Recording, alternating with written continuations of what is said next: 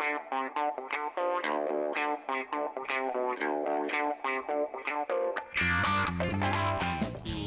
evening, everyone, and welcome to episode 77 of the Retrospectors podcast, Mailbag 3.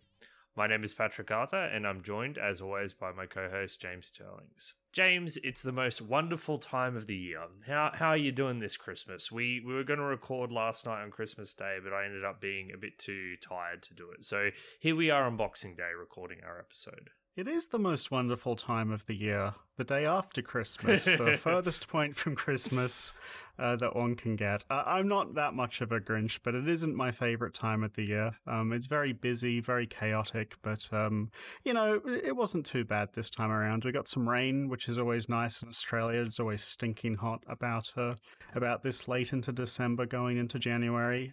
So, weather was good, food was good, got to see my family, usual stuff. Yeah, I basically agree with you. I find Christmas Day itself to be pretty much a chore to be endured, even though there are highlights. But now we're in Boxing Day. Now I get to actually play all the video games I got as presents. In fact, as we were just setting up, my sister bought me a bunch of games on my Steam wish list, so I'm eager to get stuck into those. But before we do, we've got something very important to do, and that's our mailbag episode. So for those who haven't listened to one of these before, every single year, I guess for the past 2 years, I guess it's now a tradition, James and I have a mailbag episode where we take questions from our Discord listeners and we answer their questions regardless of what they are. And it seems like the questions this year have struck a slightly more serious tone than the ones last year. But so many fantastic questions. I'm actually really excited to answer a lot of these, particularly the one about Dark Souls. So strap yourself in. We've got lots of good questions to go through.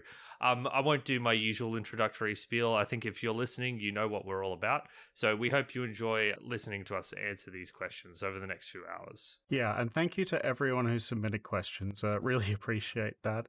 We should be pushing for time this time around, thanks to the large quantity this year. It should be a fun editing job, hey, James. Okay, well, without further ado, let's crack on into it. And we're just going to be going from the top of the mailbag down to the bottom. I have slightly abbreviated some questions just to get to the heart of what you guys were trying to ask. But if not, just let me know. So we'll start with Mayday Mima. What's been your biggest surprise of the podcast when it comes to your opinion on a game? Not just games you expected to love that you hated, or expected to hate that you loved, but stuff you might have learned about yourself or game design that you didn't expect from games that you've played this year. Yeah, so that's a good question. The obvious one for me is learning about how much I enjoyed the tank controls in Resident Evil 1. I did not expect something feeling that clunky to feel so good and so well placed in a game. I think, that game taught both of us a lot about how, mechanics can't really be evaluated in a vacuum, I'd say. And that game is the perfect example of that. In terms of games that I was surprised at, I was surprised how little I enjoyed the story in Fallout 1. I thought it would have a much bigger focus on story, where in my experience there was actually barely any. Right up until the end where you got a heap of info dump. And I was really surprised at how well the animations in Vampire the Masquerade Bloodlines held up, and how, that style of facial animation hasn't really continued in Western games. I agree on those, except the story in Fallout 1. I mean, I can understand why you didn't enjoy the story in Fallout 1, but I personally very much liked its grim and understated tone. It didn't have much personality, or it didn't feel very full of vim and vigor like something like Vampire, but for me that just suited a post-apocalyptic ravaged wasteland. So I vibed with the atmosphere and storytelling in Fallout 1. I guess I make a distinction between tone and story. I agree with you about the atmosphere matching the setting very well. I just mean in terms of there was very little to do in terms of questing and talking to NPCs. Mm-hmm. And, after we did Fallout 2 with Chris, I did end up coming to the conclusion that I enjoyed Fallout 2's story more. But as I said on that show, I think that they're best understood together. Yeah. Yeah, best understood together, because we get to see the evolution of a society that's barely surviving on the brink of an apocalypse, and also one that's been functioning for 80 years and has evolved to a point where society can flourish again. So I guess my answer to this question is a bit more conceptual, a bit bigger picture, and I honed in on the part of the question that says, what have I learned about myself? And I think for me, the biggest revelation I've had this year is the difference between someone with a history in PC gaming and the difference between someone with a history in console gaming. Now, pre-1990s, this distinction was far smaller, and after listening to some other retro gaming podcasts where people were playing on their Commodore 64s and Ataris, it seems like they were virtually considered the same. You played games and you played games. But for the retro era that we're looking at, it seems like some people's gaming histories are far more influenced by the Super Nintendo era and the early Nintendo 64 and PlayStation 1 era than I am. And I think that it's very interesting that when I think of video games, I think of primarily PC gaming titles, RTS games, the classic FPS games, immersive sims, things like that. Whereas for other people, when they think of classic video games, they go to games like Mario and Zelda and Metroid. And it was just like a very interesting revelation I had, because the way I conceive of video games and the things I value in video games is just the complete opposite to a lot of people.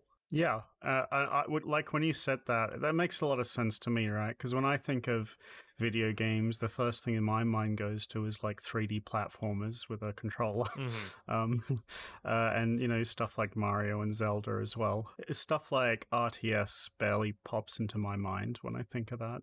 Yeah, and it's not like I think Mario or Zelda are bad games. Like, we did Super Mario World and I thought it was good. It just doesn't resonate with me in the same way as Doom. Like, I would put Doom above all of those games. Like, Doom to me is a better video game than Zelda or Mario or Metroid. And to me, that's obvious. To me, it's like, obviously that game is better than those games. But for some people, I mean, for a lot of people, that's crazy talk. And Mario and Zelda for them is how they define the greatest video games of all time. Yeah, because like to me, Doom is like an enjoyable game, at most. Yeah. I don't love that game. Whereas like I love Ocarina of Time and I love Mario 64. Like it's basically comes down to what we grew up with, right? Like you grew up playing Doom on your father's lap, and I grew up getting an N64 for Christmas and playing the shit out of that. So,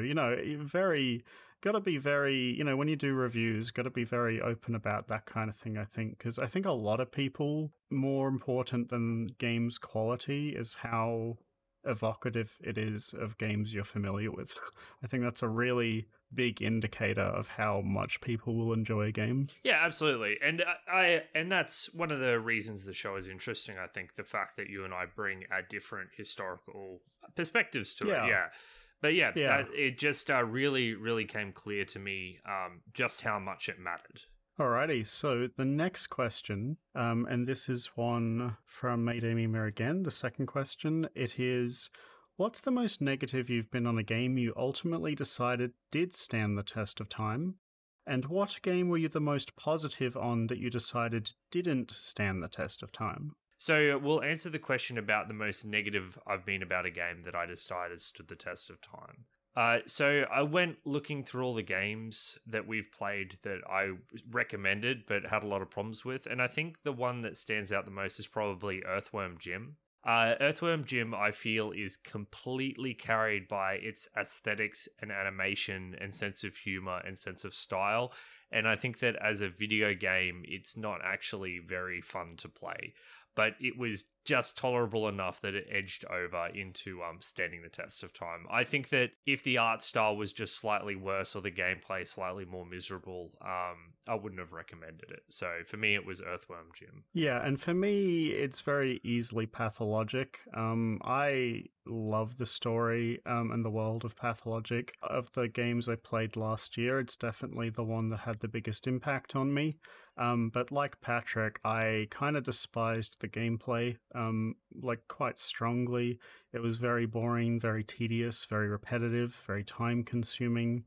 But ultimately, like, I just value everything else the game is doing so much that I'm willing to overlook something even that extreme. So, it's that's definitely the game for me. Vampire the Masquerade, close second, same reasons. Yeah, I think it was particularly interesting because we'd just fairly recently, we'd covered Resident Evil, which is another survival horror game, who has gameplay mechanics that are pretty close to perfect. Like, Yeah. in terms of how and it's similar, it's survival horror mechanics where you're restrained on resources and everything.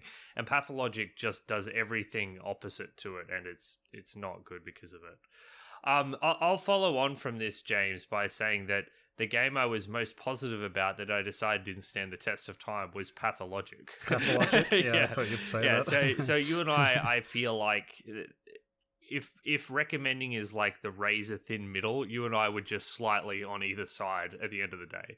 So I think our opinions were extremely close. It's just that the negative gameplay impacted me more. Because I agree with you. I absolutely adored the story and world building of that game to pieces. It was just the gameplay was just a bit too much for me. Yeah, and you're the kind of person that won't push through gameplay for story, right?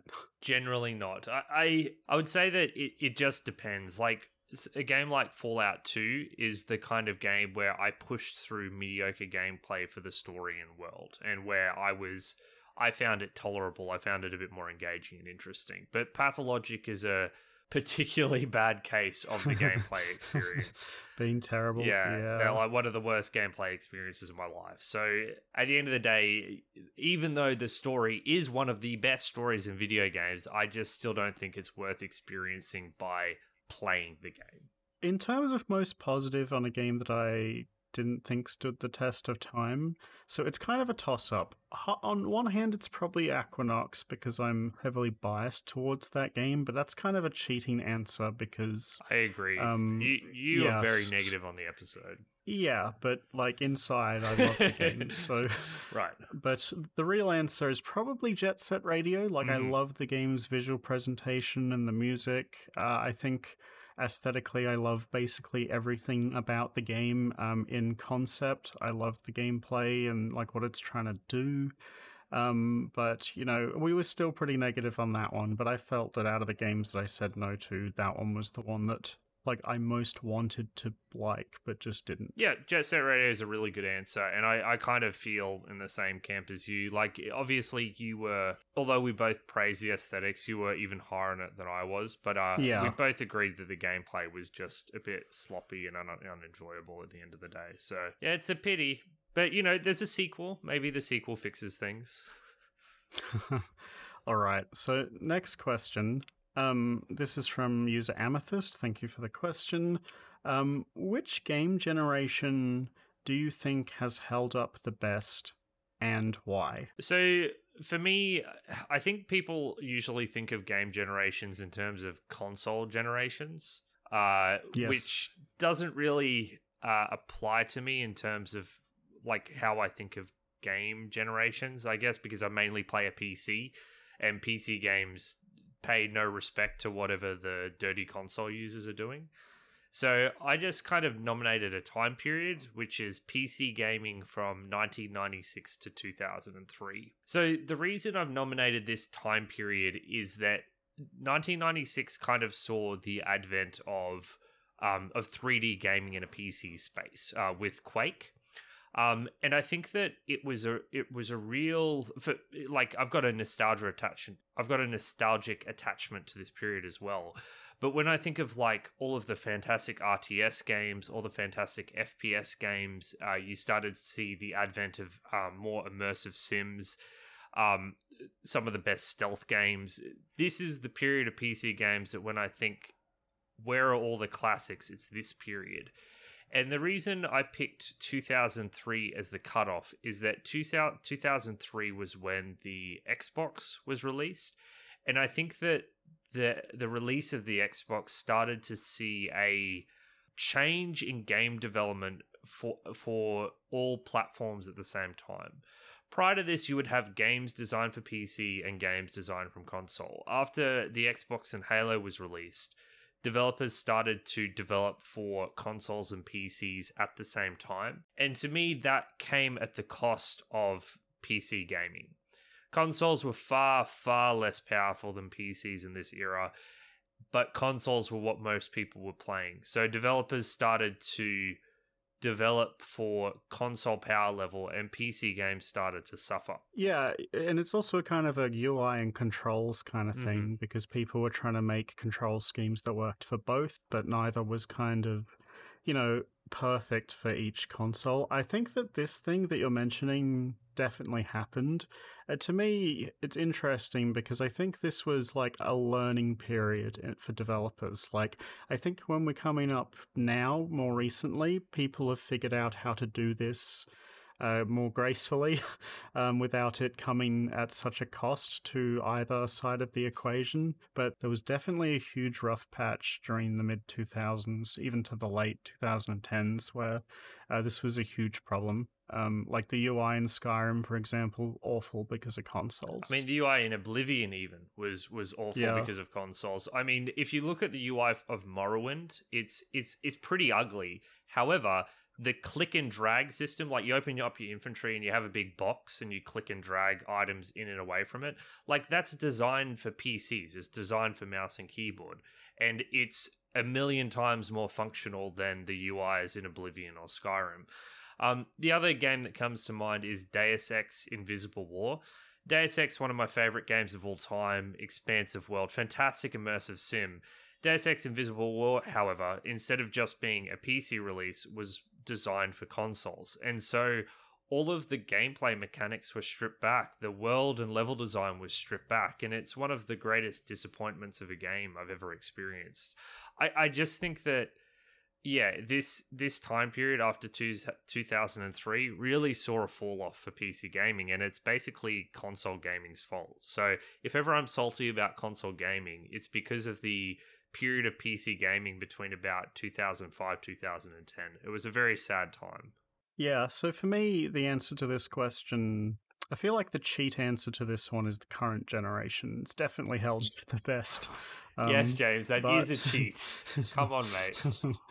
But the real answer for me, I guess, is somewhere around the PS1, PS2 generation. I think that a lot of the games from then have held up quite well, although it's interesting. Early 3D graphics in general have not held up super well, but I think that a lot of games from back then were carried by strong design that like lasted through, even if those, visually they're not that great, like Resident Evil, Metal Gear Solid 1, like Ocarina of Time, stuff like that. Yeah, absolutely. Yeah, I'd say around there is where I would put mine, but I think that it's kind of like generation-wise, I think that every generation is a mixed bag, basically. So my real answer, the real way I feel, is like all of them in their own way. Oh, I'd say like come on. That is a big cop-out. Yeah, but I genuinely only think that maybe SNES and era and before has held up poorly. Mm-hmm. And then after that, I think we have a big jump in longevity, to be honest, with maybe, a dip at the start of the PS3 generation. Mm-hmm. Okay, so thanks for the question. Amethyst also has a bonus question, which is why you know Zelda. So James, why haven't we played a Zelda game? What's up with that? Well, because Patrick hasn't picked one yet. The funniest part about this question is when I answered the question in Discord saying that James wouldn't let me pick me one, and everyone just took that statement on face value. Yeah, it's just like, I was like, I'll let this go, and someone will notice how ridiculous this is. And nobody did, so thank you, Patrick, for making me look like I hate the series. But no, the real answer is length. Like, we only play a few long games each year. They're generally quite lengthy. And because I've already played a lot of them, like whenever I'm trying to pick a long game to dedicate 4 weeks to, I generally don't want to pick a game I've already done. But like for the purposes of the show, I do want to do one. And the question is always like, which one do we do first? To me, for the show, the most interesting one to do is the first one. Because I think the kind of game it is, the kind of game that requires you to it came out in a period where the internet wasn't everywhere, everyone wasn't tuned in all the time. Nowadays when a game comes out, there's a walkthrough for it posted instantly. Back then, you got through Zelda 1 with water cooler conversations or going to school and chatting with your friends and slowly piecing together information. Mm-hmm. And that kind of experience, I think, doesn't exist now, basically. So I think that on that axis, it's not going to stand the test of time. But from, the purposes of talking about it, I really want to do it. But I actually, don't want to play the game, myself personally. I don't think I would enjoy it, but I want to do it for the show. So I'll try and do a Zelda game this coming year. How about that? Yeah, and for me, the reason I've never picked a Zelda game is, like I said, it's never really been something. I've never really loved Zelda games in the way that most people seem to. It's just never really clicked for me. I've started playing Ocarina of Time and Link to the Past, played them both for several hours each, and I kind of bounced off both. They didn't really hold my interest in the way I expected with how high everyone was on them. I don't have anything against Zelda. If there's one picked for the show, I'd be keen to try and talk about it. I just don't think I've got the attachment to this series that most people seem to. So I'll just wait for James to pick it. Yeah, that's probably a safe bet. I always wait for Pat to pick the next FPS, even though I don't need to. Okay, so next question. So this is from Mopey Bloke. Is it okay that I always imagine Pat and James as the two dudes from Off the Shelf reviews? And my answer to that is, God, I wish my beard was that good. I'm not sure that's a question we need to answer, James. Isn't that just a moment of reflection? As long as they have magnificent beards, I guess that's the main thing. Yeah, and highly critical of things. So for an actual question, and this is one that Patrick is excited about, and I'm more ambivalent about. Why exactly is Dark Souls 2 so bad in your opinion? And this is where I go get a drink while Pat talks for 30 minutes. Well, I'm gonna try to not talk for 30 minutes, but this is the kind of question I could spend an episode talking about, and I'm not even joking. I could talk for this for hours, but I've tried to constrain myself and tried to limit it to 2 areas. So I think that the first thing that's bad about Dark Souls 2, the most obvious thing that's bad about Dark Souls 2 is its macro level world design. So Dark Souls 1, Dark Souls 3, Bloodborne, and Sekiro, literally every other From Software games have some of the best world design in video games, period. They are large places that have a real sense of place that all connect to one another logically and form part of a larger world. And you can feel that as you move through the world. And every time you transition from one area to another, it's very natural. Dark Souls 2 is not like this. Dark Souls 2 is an incoherent mess when it comes to its macro level design. Whereas in a game like Dark Souls 1, it feels like they've taken a location and it's kind of decayed naturally, and those decayed areas form environmental barriers to your progress. Dark Souls 2 feels like they've taken each individual area, given it to a different designer, and then once they've got 25 different levels, they had to figure out how to slap them together in a way that makes sense. And in many ways, they completely failed. The most famous of which is when you move from Earthen Peak to the Iron Keep, which is just completely nonsensical with no rhyme or reason, but it's a problem that permeates the entire world. It has ramifications from a design level perspective as well. Dark Souls 2 was the first game where you got the teleport ability immediately. You could warp between bonfires without, getting through half the game at all. And I feel like this fed into the laziness of the people who designed this game.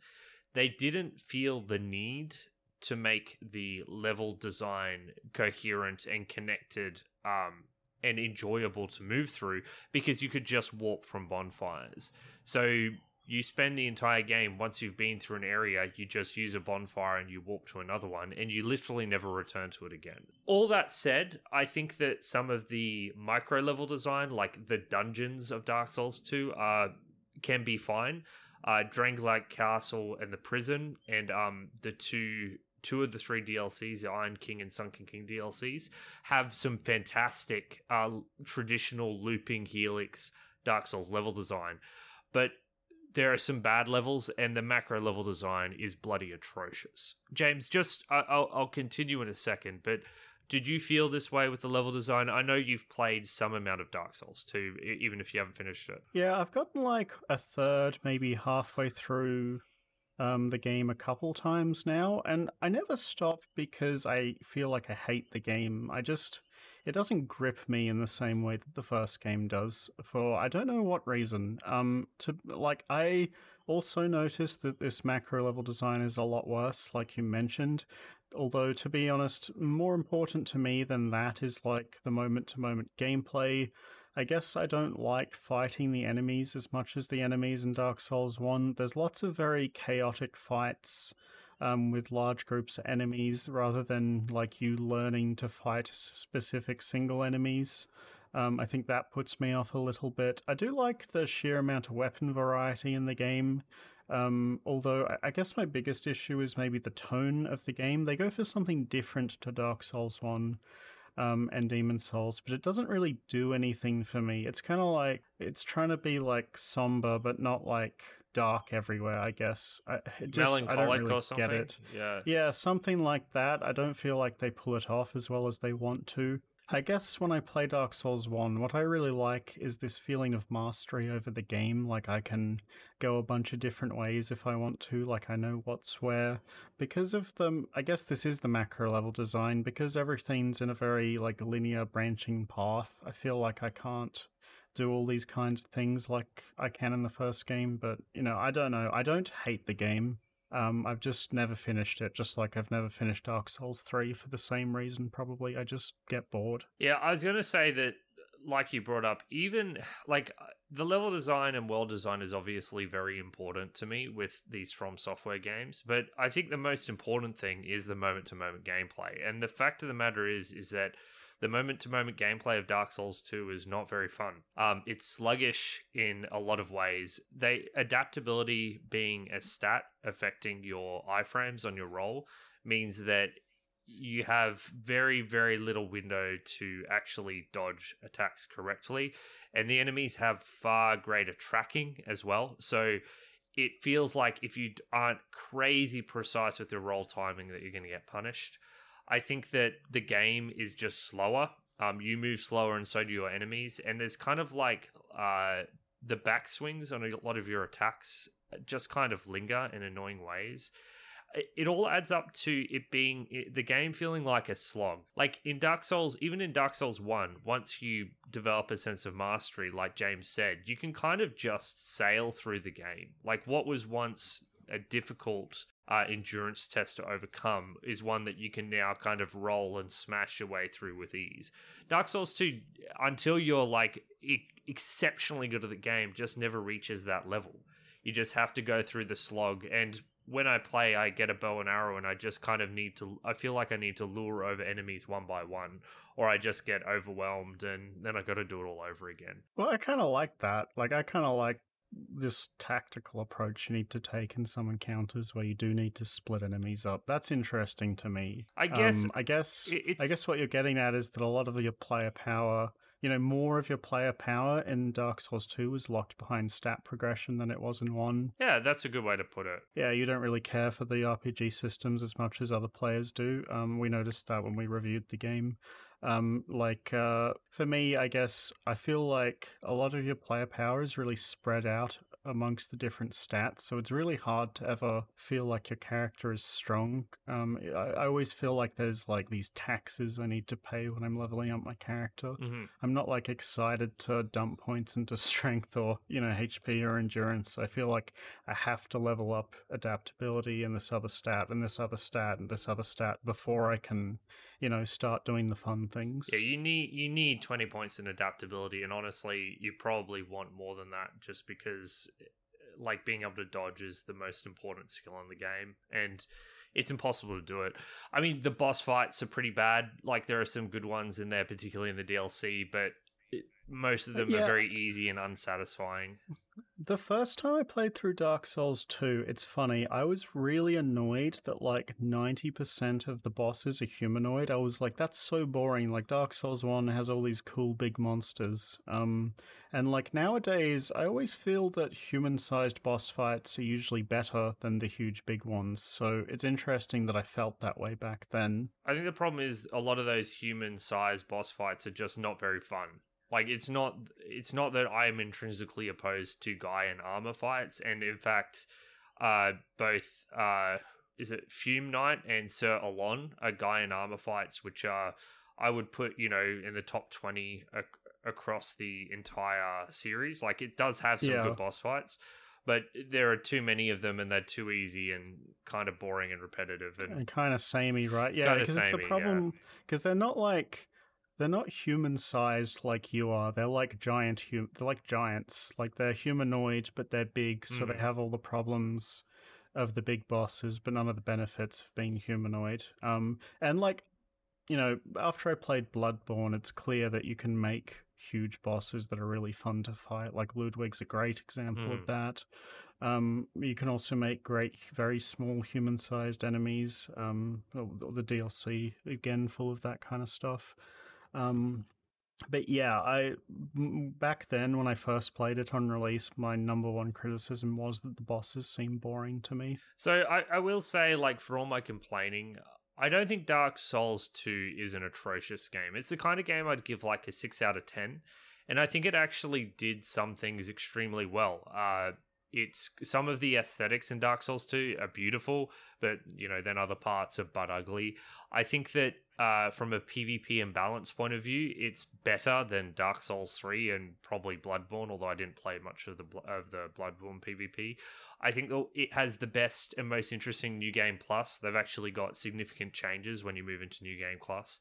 And one of my favorite little changes is bonfire aesthetics, where you can turn specific areas into the New Game Plus equivalent to get the New Game Plus loot from that area, which is just a really cool idea that I'm disappointed they haven't continued to do. I just get irritated by Dark Souls 2 apologists saying, yeah, everyone who's criticizing Dark Souls 2 is just being a meanie and is just whinging because it's too hard. No, Dark Souls 2 is the worst game of the From Software games by a significant margin. And this is coming from someone who's played through it twice. So obviously, I don't loathe it in the same way I loathe other games. I just want to be honest and upfront about why it's a significant drop off from all the other games. So our next question comes from Sciencestorm, or Drew, who is the host of the Retro Sessions podcast and someone we've had on the show previously to do Streets of Rage, and who was kind enough to come play Street Fighter 2 with us when we were sucking very bad at it. So his question is also related to Street Fighter 2. What surprised you about the fighting game genre, for better or worse? And what do you hope to see more of in the genre? What would you like to see less of? So for me, I think the thing that surprised me the most about Street Fighter 2 specifically was the difficulty of the inputs. I just found them outrageously difficult. And it was actually, James and I have been playing a bit of Street Fighter 3, and the inputs in Street Fighter 3 are like way, way, way easier. So it seems like Street Fighter 2 is kind of an anomaly in that regard with how difficulty the inputs are. So I guess that's what surprised me the most.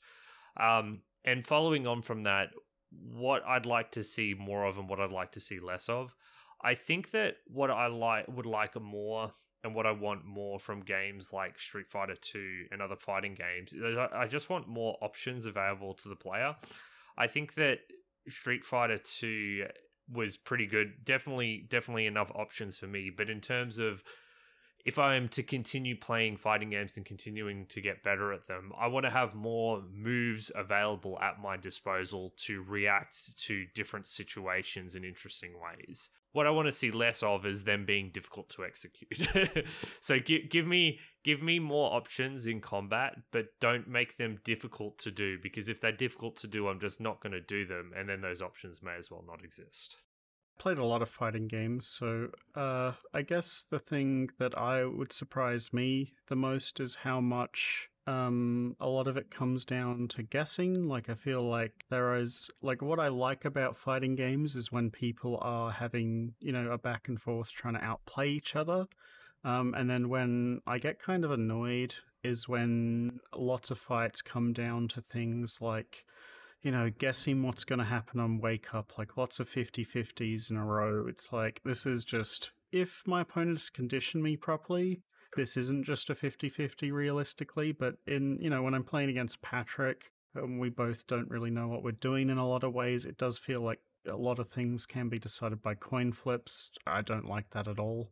I felt that was more true when we were playing Street Fighter 3 than 2, actually. Because in Street Fighter 3, we had instances where one of us would punish the other with wake-ups like 5 times in a row, and it happened both ways. Yeah, I wonder how much of that is due to us getting better and being like up to the point where we can start doing that kind of thing. That could be it, yeah. Yeah, but that's what somehow I'd like to see less of that. Although at the end of the day, it is, fighting games are just rock, paper, scissors plus, so it's kind of hard to avoid. So I guess something I'd like to see more of is games having a learning curve for their inputs that are not as binary as they have been. So, for example, when we did Street Fighter 2, Patrick was really struggling to do any of his special moves. It was either he did it or he didn't do it. Something I'd like to see is kind of like, if the game notices that you input, 80% correct, you do 80% damage with the special. So it's not like, because one of the problems I have is that a lot of the time, Patrick would recognize he needs to do a dragon punch, and that's a good thing. He's correctly recognized he needs to do something. The game should reward him for that. And then, because of his poor execution, he doesn't get rewarded for that at all. Whereas if you do what I suggest, then you still get some benefit out of getting the dragon punch off, but because your execution's poor, you're punished slightly. But it doesn't completely nullify your decision making, right? Which is I love that idea for the record. I think that being able to reward, you still want to reward frame perfect input, right? Like, I don't want to make the game more casual in the sense that we shouldn't be rewarding a difficult version of the inputs, but throw me a bone here. Give me something. Like if I'm playing an FPS game and I shoot a lot of bullets at someone, I can always aim for body shots, right, instead of headshots. Yeah. And it doesn't feel like there's any real equivalent in fighting games. Yeah, a game like Grand Blue Fantasy Versus, recently they did this thing where you can either do the motion input for a move, or you can just press a single button to do the move. But if you do that, the move goes on cooldown, and I actually really don't like that system, because the problem I have with it is that new players will default to pressing the button, and that's not actually getting them closer to doing the input, because they're not practicing the input. Whereas with what I suggested, you're fucking it up, but you're practicing and getting better and closer to doing the good input, right? It's just teaching you bad habits. That other game, it's like a noob mode, but the point of that's only going to take you so far. Yeah. At some stage, you're just going to need to learn the inputs, and then you're just facing the exact same problem you are all over again. Yeah. Next thing I'd like to see more of is a continued focus on resource management. I really enjoy, when we play Street Fighter 3, the fact that I can spend parts of my super meter to power up special moves, and I have to, make decisions in the fight over when to use it and when not to use it. I like that kind of resource management a lot. I don't really like super moves in general. I think they're, too flashy and too, I don't know, you kind of have, it's good when you need to play around it and pay attention, but to me, that kind of resource management is less interesting than, more granular, with lots of little, building up an advantage with lots of little smart decisions, rather than, you made one big decision and took off half the health bar. I don't like that as much. And then I guess the last thing I would say is that I'd like games to continue to have a mix of characters with different skill levels, but not just in the sense that the characters with the exciting playstyles are locked behind high execution requirements. I think that's quite a common thing, where really interesting characters are always the ones that are hard to play. I kind of hate that, because it forces, new players into playing boring characters, and that probably doesn't want to make them keep playing the game. So that's an interesting idea, James, but I'm not sure it's an. I don't know if you can fix that. Like, I think that the thing that makes those characters more interesting is their complexity. And I'm drawing more from Dota 2 now, but in Dota 2, the most interesting characters are always the most complex ones, right? I don't necessarily agree with that. Okay, so what are some? I mean, I just think this idea of more complex characters is kind of intrinsically tied to fun, because as you become more familiar with the base mechanics, you want to be learning something on top of the base mechanics, and that's what those more complex heroes suggest. Let's use Fantasy Strike as an example, right? Okay. There is quite a variety of playstyles in that game. Let's use Rook as an example. Rook is a grappler, and he plays completely different to Grave, who is like your, Ryu Shoto character who throws fireballs. Those characters play completely different, but Rook isn't very difficult to play, correct? Like, a new player could play Rook easily. Whereas Yep. in Street Fighter 2, Zangief is very hard to play, so it's like you're locking variety out with complexity, whereas I don't think you don't need to do that, right? Like, Fantasy Strike doesn't do that at all. So you say complexity. I would say it's more power level, isn't it? I mean, you just can't play Zangief if you can't pile driver, right? Like, Yeah, but that's almost like a design issue with the character. Like, he doesn't have a well-rounded move set. Whereas Rook in Fantasy Strike as a grappler feels like he's got more tools to actually get in close. But maybe you're right, James. I get what you're saying. I'm just saying that I think that when I think of the most fun heroes in Dota, for me, it tends to be the most complicated ones. Although, to be fair, Pudge, I find Pudge a lot of fun. And Pudge is a hero that probably isn't super difficult to play, even though he does have a difficult move. I mean, he has a difficult move, yeah. Yeah. Yeah, I don't know. I guess I'm more than mechanically interesting. I mean, like, I don't want to lock variety out. Like, when we were playing Street Fighter 2, it felt like you could only play a character with a simple fireball or a simple ranged plan. You couldn't branch out to other play styles. Whereas I think having the low player skill characters be there a variety of people to choose from is a good thing. Yeah, that's true. You want everyone to feel comfortable dabbling in every character class, I guess. So, thank you for the question, Drew. And we'll be doing more fighting games in the future, I'm sure, and you can kick our ass in those. So with that, I think it's about time for our music break. Obviously, we didn't play a game for this episode. It's our mailbag episode. But what James and I thought we'd do is we'd just pick some music from the games we've played over the past year. The soundtrack I've gone with is Pathologic, and I'm doing a theme called Svorsk theme. I'm sure I butchered the pronunciation, but that's Czech or Slavic language for you. This is a track that plays as you explore the steppe, and as the Haruspecs, I spent a lot more time out there than I'm sure James did as the Bachelor, because in the latter half of the game, you start doing spiritual quests and you start engaging with the natives that live out on the plains, kind of further away from civilization.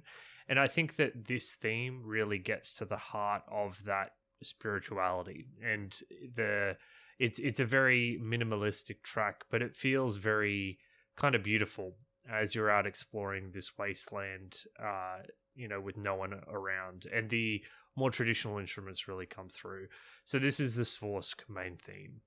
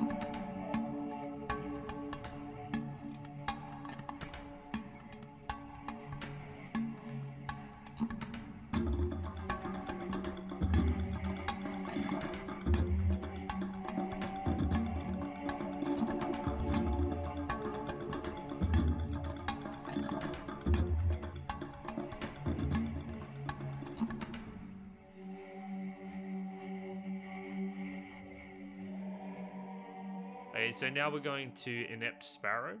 And this is a big question. I think it's a fantastic one. Okay, so do you feel the AAA focus on graphical fidelity limits the scope of gameplay on modern titles? With so much of a budget going towards visuals, do you think studios are forced to play it safe and reuse the same types of gameplay across many titles and take less risk with game mechanics?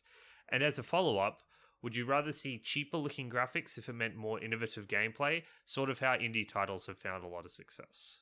Yeah, this one's interesting because I think that we're going, like, this question comes at the issue from the wrong point of view. Like, it kind of says that lots of AAA studios want to focus on graphics, and that is causing, a limiting gameplay, whereas I feel like good graphics are something that basically anyone can understand and be impressed by, right? From like a small child to somebody who's played a lot of games, or even someone who's never played a game before. You can look at a game and say, wow, that looks incredible, regardless of your experience with games. So I think that a lot of money in video games is tied up in the casual audience, like most of it is. And because of that, I think that studios focusing their efforts on things that are understandable and enjoyable for that audience is a smart move business-wise. Like, it makes total sense. And that same thing, I think, is more the cause of having safe gameplay than, they spent all their budget on the graphics, right? Like, having easy to understand gameplay that anybody can pick up and play is probably the reason why there's less innovation, because, games have been made for, a few decades now, and we kind of understand what sells well and what resonates with people. And, from a business point of view, like, there's not much reason. Like, indie games take a lot of risks, but the kind of people that, play a lot of indie games are people who are already pretty familiar with video games, right? Like, Patrick, you go out of your way to find niche titles, right? Absolutely. I love indie games to pieces. I play them all the time. I play them more than the AAA games. And I guess with your question, Inept Sparrow, the thing for me is that I agree with you that, these AAA games have a big focus on graphics and simplistic gameplay, and they tend to play it safe. But I guess I just don't perceive it as a problem. If AAA video games were the only video games that existed, which is kind of how it felt for that stretch from 2005 to 2010, it felt really bad because it felt like the kinds of games I was interested in weren't getting made. And instead I got a bunch of video games that I wasn't interested in. But in today's world where there's such great diversity in the indie scene, I don't need the AAA scene to cater to me. I think it's completely fine that Ubisoft is making a new Assassin's Creed game every year, that From Software is making a new Dark Souls game every year, and they keep refining that formula, because in addition to that, there are literally a zillion indie games that, are doing innovative new things, that are creating spiritual successors to games of yesteryear. And that's okay. It's just like with movies. Like, there are big action movies, and there are big, romantic comedies and things like that. There's a new Fast and Furious movie every single year, and that's okay. And it's okay to have a type of media that caters to the masses, as long as we also have types of media that cater to niches. And in the gaming scene at the moment, it's literally never been better. Yeah, I'd also want to add on to this question that I'd also like to see not just risks on gameplay, but visual style as well. Like, I'd love to see something visually in the vein of Cuphead from a AAA studio. Like, I would love that.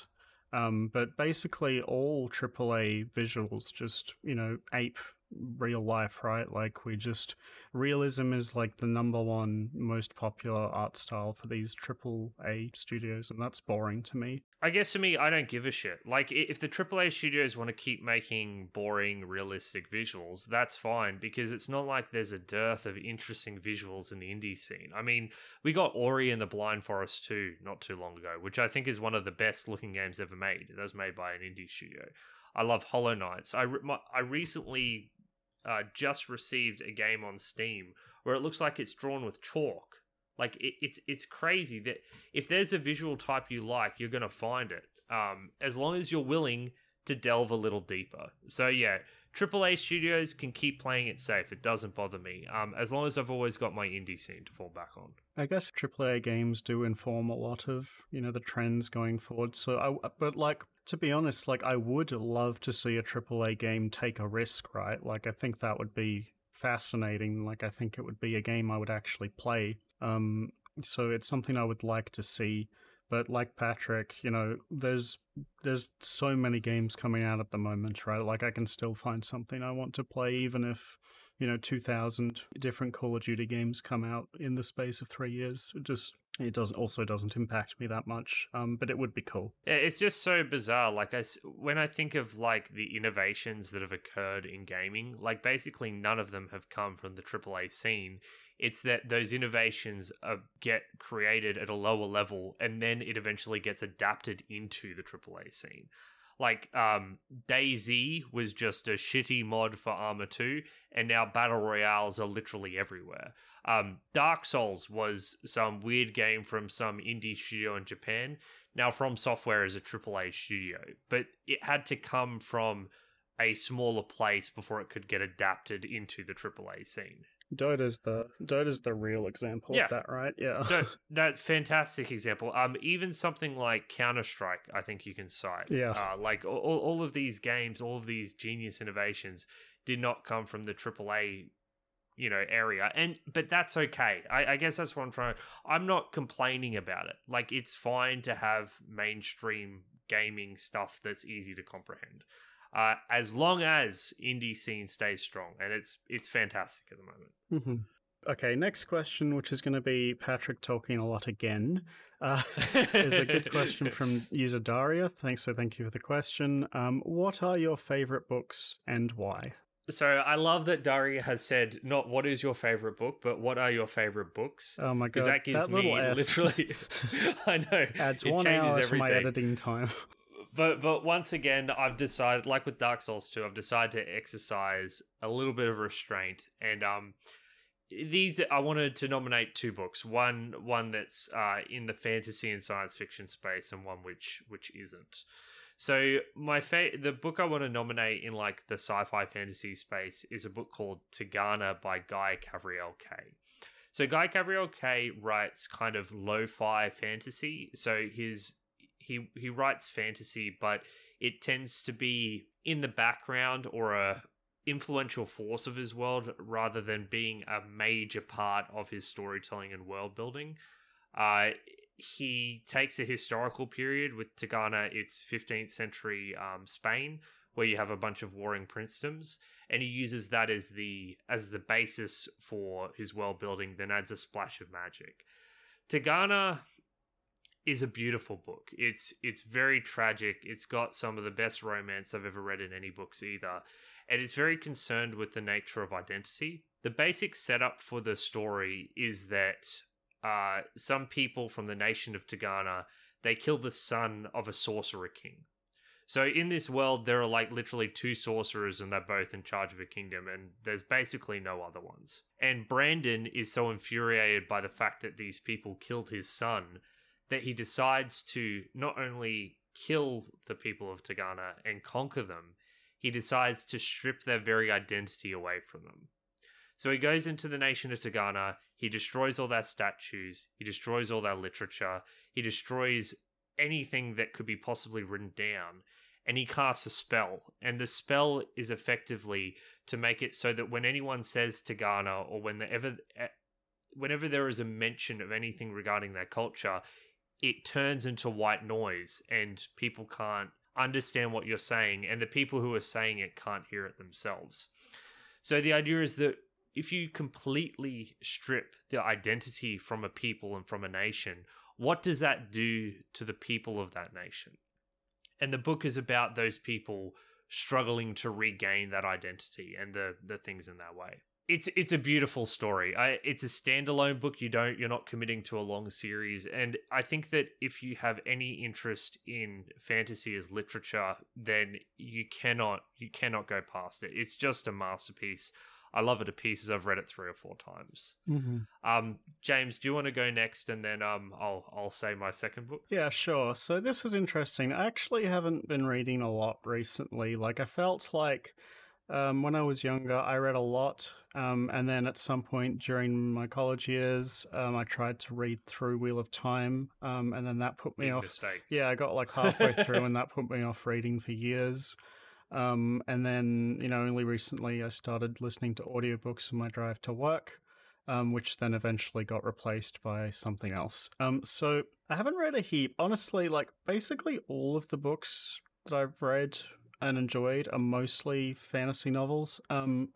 Although, there's some sci-fi. I'd say the series that I enjoy the most consistently, and it's fluctuated a bit over the years, and I've changed my opinion, but the one I always keep coming back to is His Dark Materials by Philip Pullman, the trilogy. As a kid, I got that from my aunt for Christmas, and I read it, all in a week, and I loved it to bits. It was a story about a young girl with her.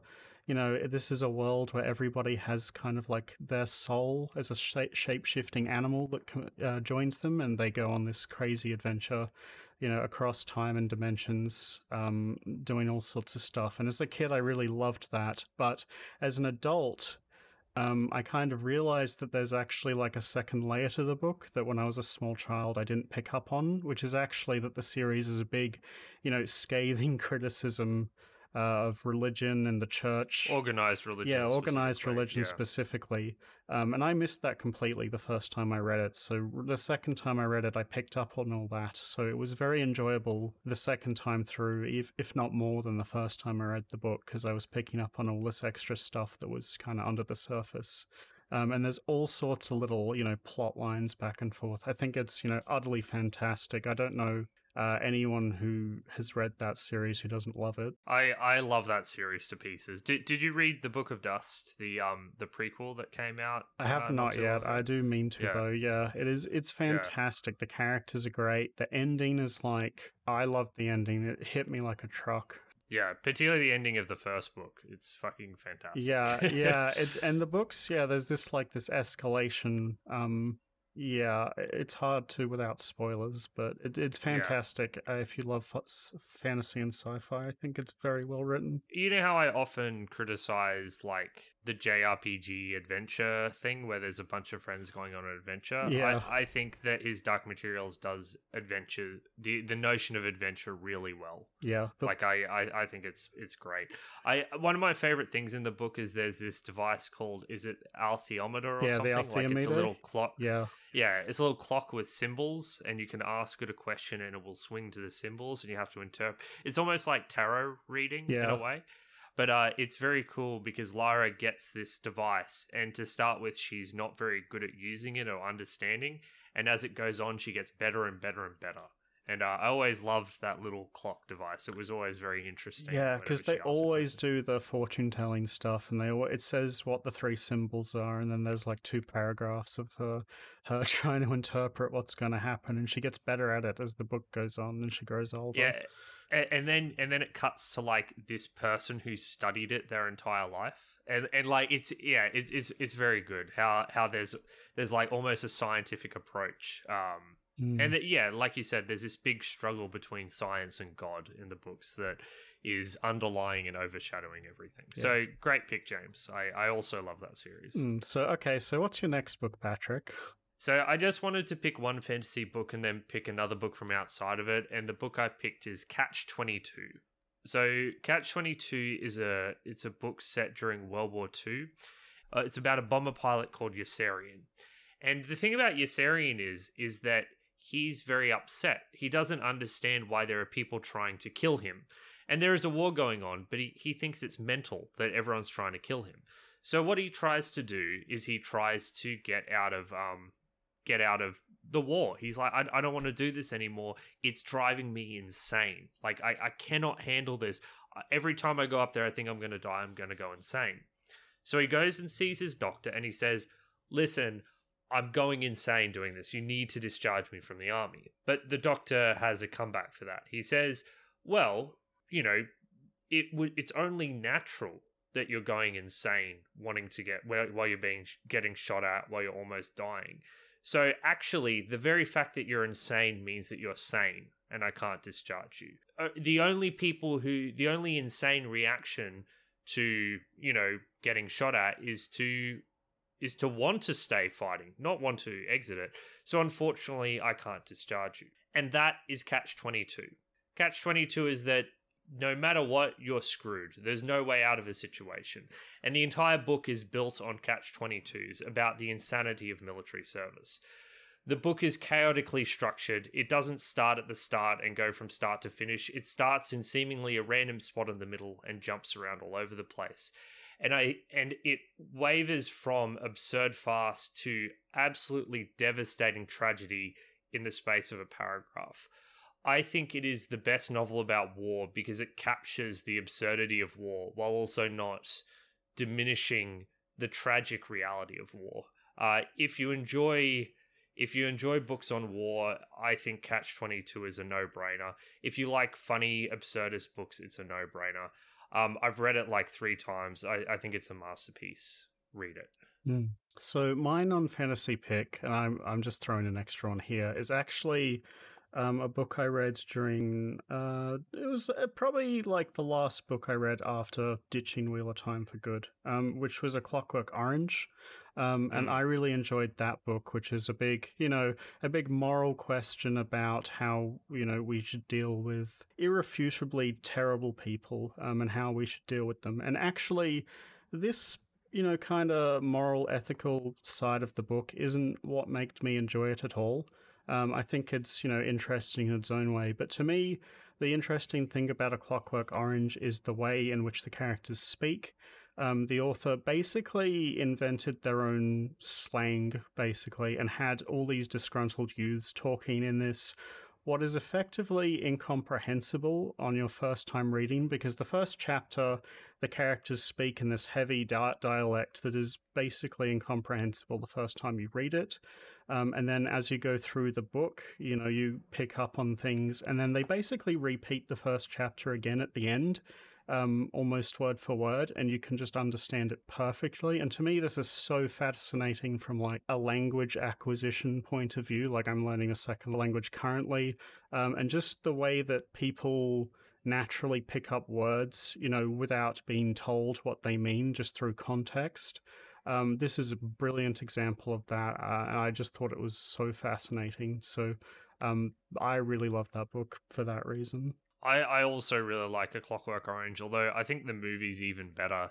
It's interesting, you mentioned what happens when you have a character that is irredeemable. Well, the book actually, without getting too specific with spoilers, is actually different to the movie in that regard, because the book has an extra chapter at the end that the movie doesn't, that shows redemption of the main character, whereas the movie ends on a tone that is the opposite of redemption, with him going back to his old ways, and the movie just ends. So yeah, I think that the author had an idea in mind. He thought they would, that these characters were redeemable, whereas Kubrick did not, and that completely changes the tone of the movie. Yeah. The last chapter, wasn't that added later after the initial printing, I believe? Because I remember so what happened was it was basically cut from one of the editions. So it was, maybe you're right. Okay, yeah, you might be right. I don't remember. All I remember is that the version of the book I had, there was this little gap between the end of where the movie ends and that chapter you're talking about, and I think there was like an author's note in between it or something like that. But yeah, I know what you're talking about. It was either that, or it was like present in the American edition and not the European edition, and vice versa. So in the original edition, it wasn't there in some editions. But yeah, it was inconsistent, and obviously Kubrick went for his own version. But yeah, once again, James, good pick. I also really enjoy that, and the process of learning their dialect. Horrific book, horrific movie, so be warned, trigger warning for that one. Yeah. Okay, so it's another question from Daria, thank you, which I actually forgot to write in my notes. So thankfully Patrick will answer this first for me so that I can quickly think of an answer. What do you think about sandbox games? Do you have any favorites? I'm still of the opinion that you should play Sims 2 for the podcast, by the way. Nowadays I'd say I'm less interested in sandbox games because of the limited playtime I have. Like when you have less time, you kind of want to get into something with a more definitive objective than play, say, a little bit of a sandbox game for an hour and a half. I will say I played a lot of Minecraft when it first came out. So I played Minecraft when it was first in alpha, when it was just creative mode. And when they first released survival mode, I loved it to pieces. I thought it was incredible the way that game worked in survival mode when it first released. I think the thing about sandbox games is that you really have to make your own fun, and I think that as an adult it's harder for me to make my own fun in the same way that it's harder for me to just pull out a pile of Lego and have fun building it. The sandbox games that I enjoy nowadays tend to have direction in them as well. Like for example, there's a game called Subnautica, which is a survival game, survival crafting game in the vein of other sandbox games.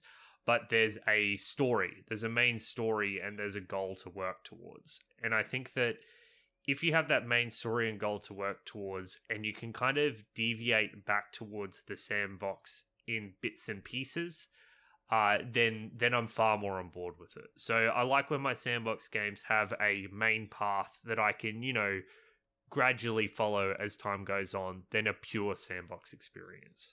Yeah, I'm mostly in the same boat. Like, as a kid, I loved Minecraft and The Sims also. And as an adult, I find that the thing I value in games is either a good narrative or the game posing puzzles or questions for me to solve. Like, this enemy is difficult, how do I beat it?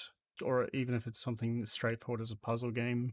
And sandboxes don't do that at all.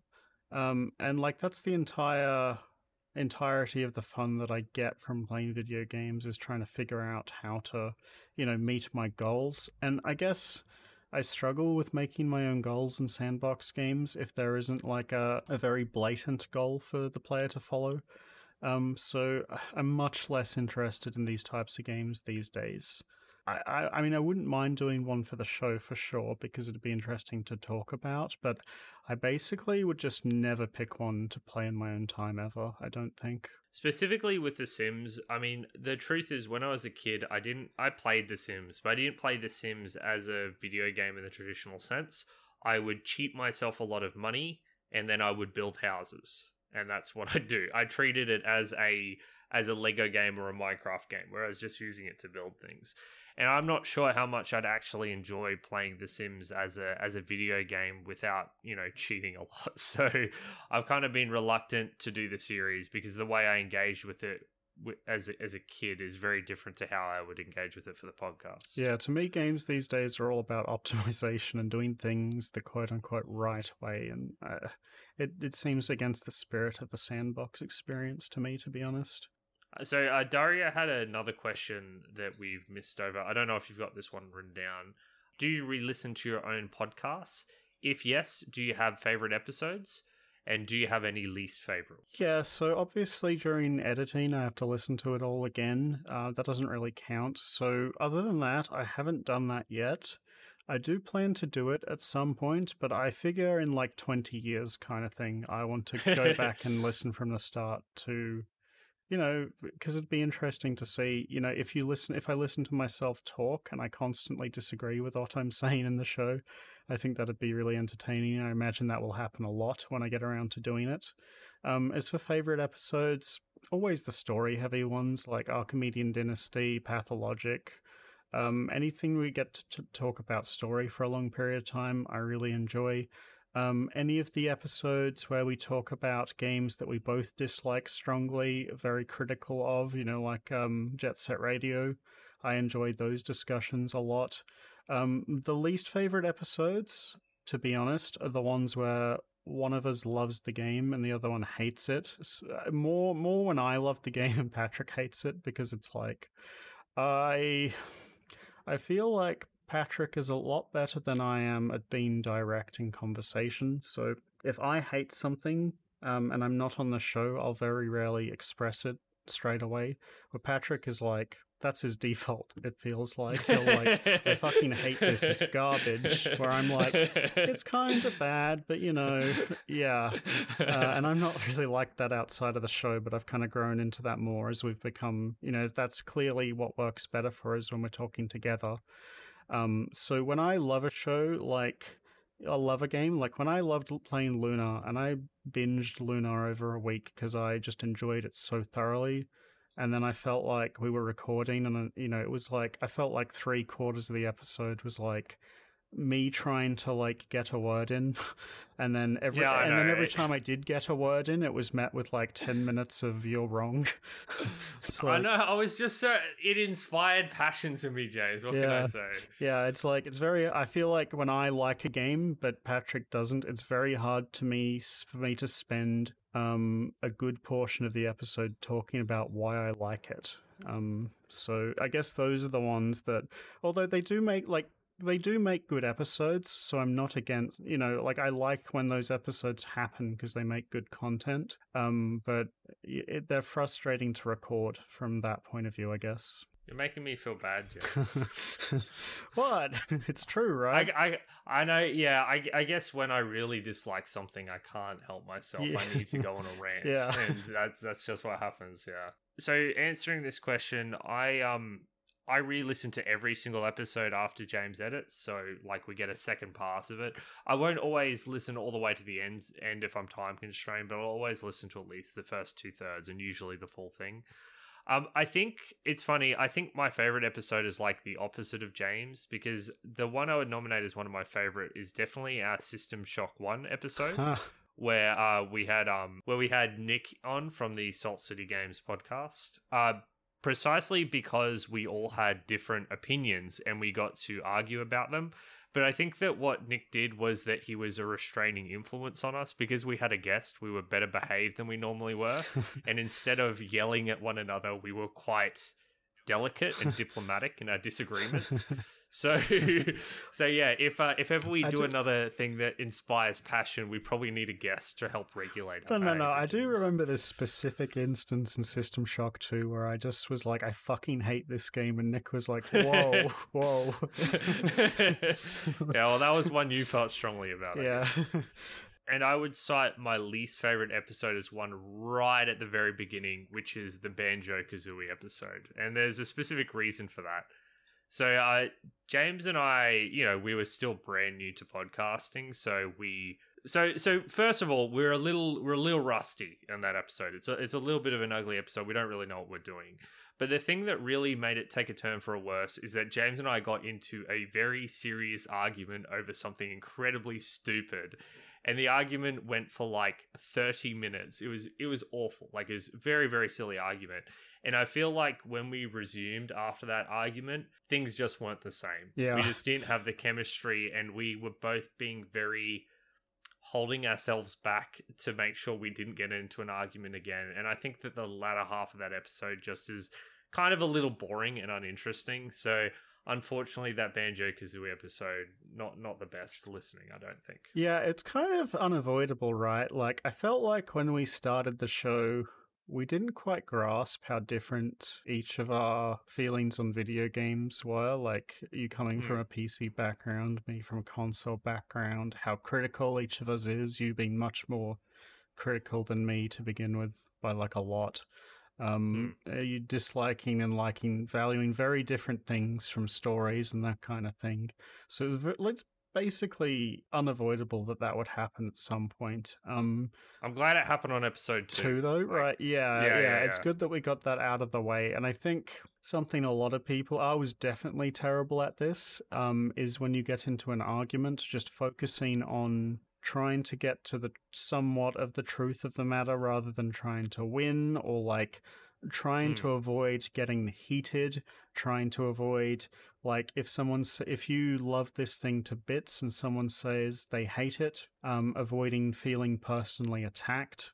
That's the main thing. Like, it is not an attack on me that Patrick says he hates Luna, and that's something, as a younger person, I struggled with a lot. It just felt like you feel a bit embarrassed when someone goes on a rant about something you like and they hate it. It's like, dealing with that and being more adult about it and learning to have your arguments go back and forth and know when to end, like understand when you have both fully expressed your opinion in full detail and recognizing that, okay, we've listened to each other and we're just not going to change our opinion. You know, that's how I feel, that's how you feel. That's fine. And that's fine. Yeah, and then moving that's on. okay. Yeah, that's been really important to learn. And I think that we saw that when we did our Dark Souls episode, because you and I got into an argument that actually wasn't too far removed from the Banjo-Kazooie one. Yeah, but we talked it out, and then we just resumed the podcast, and everything was completely fine. Yeah, it was like it was just completely fine because we hashed it out and figured it out.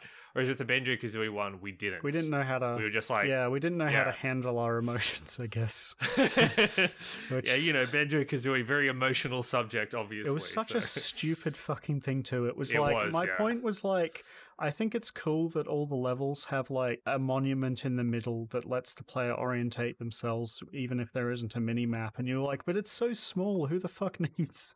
No. Wasn't it like that? Should we be revisiting this, James? Maybe this will be the death of the podcast. Yeah.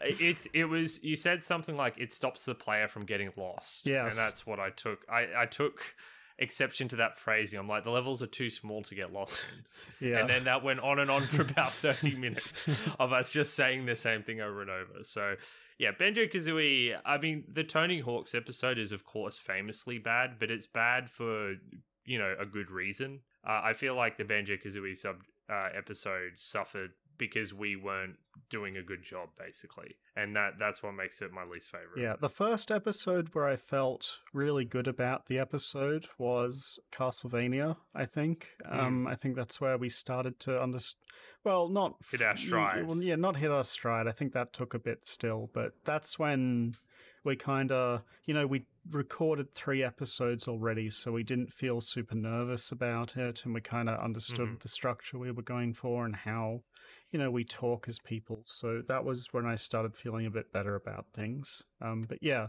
I'd say the story-heavy episode's the one I like listening to the most. Last question from Daria. Was there ever a game you both vetoed playing? Basically, no, right? Because the way our show works is that one of us picks a game and brings it to the other person. So we're never in a situation where we both need to veto a game. Yeah, the only time, I guess the only exception to this is when we're like, I want to play this game, it's 80 hours long, and we're both like, that's too long, but that doesn't really count. But I don't think there's ever been a time where we've both been like, we're never playing this game. Yeah, because I think this is a good thing. It means that at least one of us, when they come up with a game, are interested in the show. So even if the other person doesn't have a great time, at least the other person will have something interesting to say. Yeah. So luckily we're not like spinning a wheel and randomly picking a game and then we have to suffer through. It's always one person inflicting suffering on the other. And it's definitely been good to play games like I wouldn't normally play, right? Like it gives you absolutely a broader understanding of things, which has been beneficial, I think. So yeah, no, I don't think there's a game to single out here. Although Ben would say Baldur's Gate 2. But that's, again, it's very long, and I actually would want to do it for the show. So on that topic, do Baldur's Gate 2 you cowards, also known as Ben, as well as Mayday Mima, wanted to ask if we would consider doing more community involvement for games that both have robust single-player and multiplayer experiences. So, James, we're going to do more multiplayer games? Yeah, so I think the question is specifically like, would you play the single player for the show but have the multiplayer be the community involvement, I think is the question they're asking. Like if we did Halo 1 again, we'd do Halo, lobbies or something. I wouldn't be against that. It's just that it's time thing, right? Like when we do community single player together, like Street Fighter, or we just do a pure multiplayer game, it feels like that time is well spent because it's giving me information to make the show, to form my notes and how I feel about the game. Whereas the multiplayer, I guess, as a whole experience, that can help. But it wouldn't really be a huge focus of the episode, so I'd be less interested in it. As for doing more multiplayer, I really enjoyed doing the multiplayer for Street Fighter 2. I thought it was really enjoyable. We obviously had to talk about the game while we were playing it, but that's fine. I think the episode turned out okay anyway. So, absolutely, it's something I want to do. It's just a matter of finding, games that people are willing to play with us, is the main point of concern, I guess. Yeah, I think what you have to think about is like the problem at the end of the day is how much time we have to play these games. I think that what we could do is that if we were to pick a game like Heroes of Might and Magic 3 again, it might have been better to play like 10 hours of skirmish and then 20 hours of multiplayer. Because I don't think I necessarily got a lot out of playing this single player of that game for 30 hours straight. I probably would have got more out of splitting the time between single player and multiplayer. But for the most part, I would rather pick exclusively multiplayer games and exclusively single player games and give it the time it deserves than trying to awkwardly squeeze in both. If we do pick a game that has a multiplayer focus, then I'm happy to go with that, but I don't think we have time to do both in a single episode. Yeah, somebody mentioned StarCraft 1 as a multiplayer only title, and I don't even hate that idea, because to me, like, if I was to play StarCraft, it would be because I'm interested in the multiplayer, so... Yeah. That's something I don't hate the idea of, although I'd suck at it. I guess I would, if we were to do StarCraft 1 at this stage, after reading about the campaign and everything, it seems a little bland. Yeah. I would, if I'm going to do StarCraft, I would do it as a multiplayer title rather than trying to squeeze both multiplayer and single player in. Definitely. Yeah, so basically, yes, we want to do more community involvement, but I don't think we'll be trying to squeeze in both single player and multiplayer experience in terms of evaluating a game. We'll probably just go one or the other. Okay, so one more question from Mayday Mima again. As Aussies that had to go through the PAL problem of 50 hertz gaming, did you ever have a moment where an old game you played back in the day was so much better or easier when you switched to an emulator? Now, of course, he's referring to the difference between PAL and NTSC, where it's to do with the power rating that we get in Australia and the UK compared to the US. So a lot of old games were actually slowed down by like 10 frames or, roughly that in order to, compensate for the power output from our sockets. So I actually have never noticed this ever, basically. Yeah, and if you've never noticed, I definitely haven't noticed because I've played a lot less console games than you. And I've played N64 games and PS2 games on an emulator. I really never noticed that difference. And I know, like, actually a lot of Nintendo games did it the proper way instead and just sped the game up for PAL release so that it was not noticeable anyway.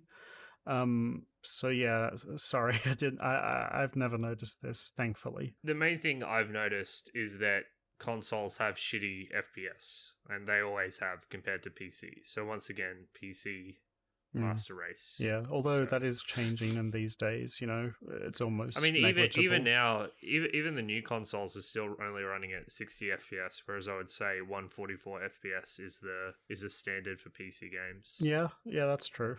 Yeah. So they're always. I mean, it depends. It'll reach a point where they. Yeah, it'll reach a point where they reach equality. But I don't like consoles. I don't know if anyone's noticed that yet. Maybe.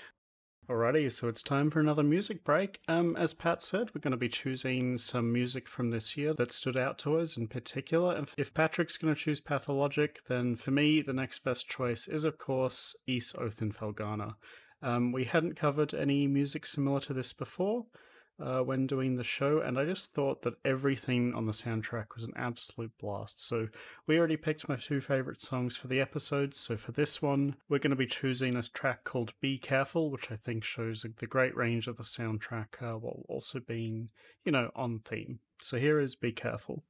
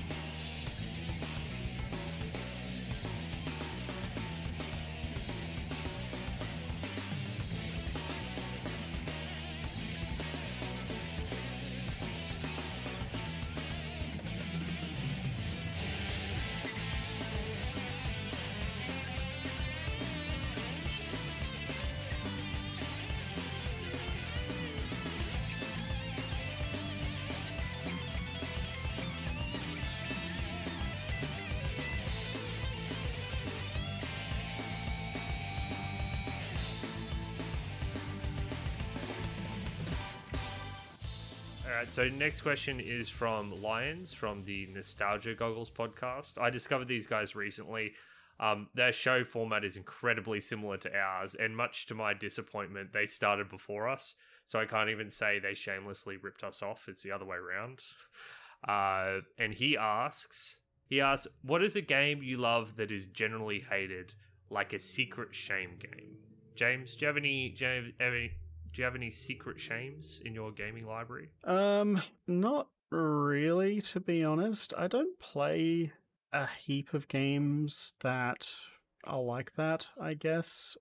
You don't really give a shit. Yeah, unless it has like adult content or something like that, I don't really give a shit, yeah.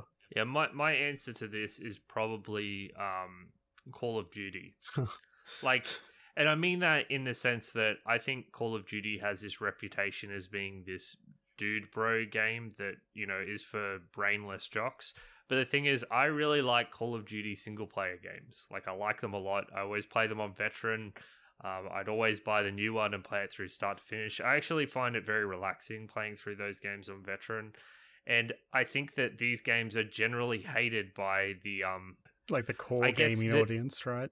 By the core gaming audience, and probably I'd say the critical part of the gaming journalism section. Like, I think that, you know, journalism sites like IGN often would give these games a lot of 9 out of 10s, but I think the more, you know, the gaming journalists that were a bit more sophisticated are very dismissive of Call of Duty and the Call of Duty experience in favor of things that are a bit more cerebral, that tickle your brain, or, you know, tell a better story and things like that. But I've always liked these games. I just like the challenge of trying to get through them on Veteran, and I've played all of them at this stage, all the single player games. I will say that as time has gone on, I've liked them less and less because they are more and more and more linear and more taking control away from the player constantly, so that the game can show you its cool cutscene or building explode or whatever, and it's really getting on my nerves. But I would say the first half of the Call of Duty games I'm big fans of, and I enjoy playing them a lot. Wish I had an answer to this one. I thought about it a lot, and I just cannot think. Maybe someone else could tell me that I like a game that everyone hates. Well, James, you should be ashamed of playing and enjoying JRPGs. Does that help? They're not hated though. They're just hated by you. Yeah, that is true. That is fair. You know what? You're bang on. It isn't a game that's generally hated. It's just something that Patrick specifically dislikes, and a lot of other people though. It's pretty divisive. It's hard. It is hard to find haters of video games in general, like, because the people who love a game have a louder voice than those who dislike it. I'm not so sure that's true. There are definitely people who are vocal about disliking games. Like when Doom Eternal came out, so many people were very happy to say that they hated it. Just as many. Mm-hmm. But that game was like very 50-50. People either loved that game or hated that game. I feel like it was more positive overall, though. Yeah, like, if you look at the reviews for Doom Eternal specifically, it's just so that kind of talks to the opposite of what you're saying. It's like people are like louder when they hate something. Yeah, that's true. That's fair. Yeah, that's okay, James. Maybe you're just a mainstream person who only likes popular things, like Call of Duty. Exactly. Yeah. All right. Well, keep thinking, James. Maybe we can circle back to this at the end. This next one is from a user named Sexy Genocide and Mayday Mima. And it goes, what genre do you think best stands the test of time based on the games played so far, and which the least? This is another question where I question the premise of the question itself, because to me, I've always thought of genres as being unrelated to quality or time periods, I guess. Oh, time period, like, obviously certain genres are more popular in certain time periods, right? But like, to me, a genre itself doesn't stand the test of time because it changes with time. You know, like, shooters have evolved massively over the past few decades. Same with basically every genre. So I guess, like, to me, the question is a bit strange, and I don't have a good answer for the direct question. But I guess what I would say is that I would identify certain genres as undergoing more change over time than others. Like, I think there's some genres that haven't changed very much at all over the past few decades, where others have changed wildly. And, their initial, games that came out weren't that hot. I guess, this comes back to us doing Crystalis and Luna, is that I think I haven't said this to Patrick yet, but I think after we did those episodes that I'm also less high on like classic JRPGs than the ones from the PS2 era and onwards. Even though I did enjoy those when we played through them, it was just less than the ones I'd played later. So I'd say that genre had a lot of growing to do, even though I love it to bits. I'd say platformers are probably pretty static. Like, obviously, we've gone from early Mario titles, and there's a lot of popularity with, like, Meat Boy style games where there's, just lots of really precise jumps to do, as opposed to being like, going through a fairgrounds and seeing all the crazy attractions.